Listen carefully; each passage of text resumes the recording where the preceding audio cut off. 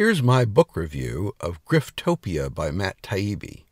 It's a fascinating, ultra-hip, and more or less comprehensible explanation of the financial bubble burst of 2008.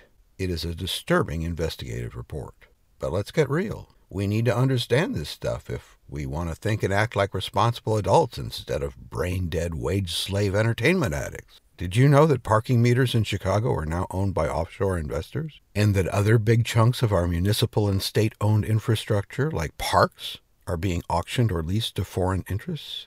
All because our government budgets are imploding and your friendly investment bankers have the fix. Just sell off the US of A in pieces while they take fat commissions on the deals. If only chronically curious journalist Matt Taibbi were some crackhead scribbler who made all this stuff up to sell books. If it weren't the shameful truth, it would make a very funny movie. For Boy Chick Lit, I'm Gerald Everett Jones. Read my humorous novel about wacky capitalists, Mr. Ballpoint, and follow these podcasts at boychicklit.com.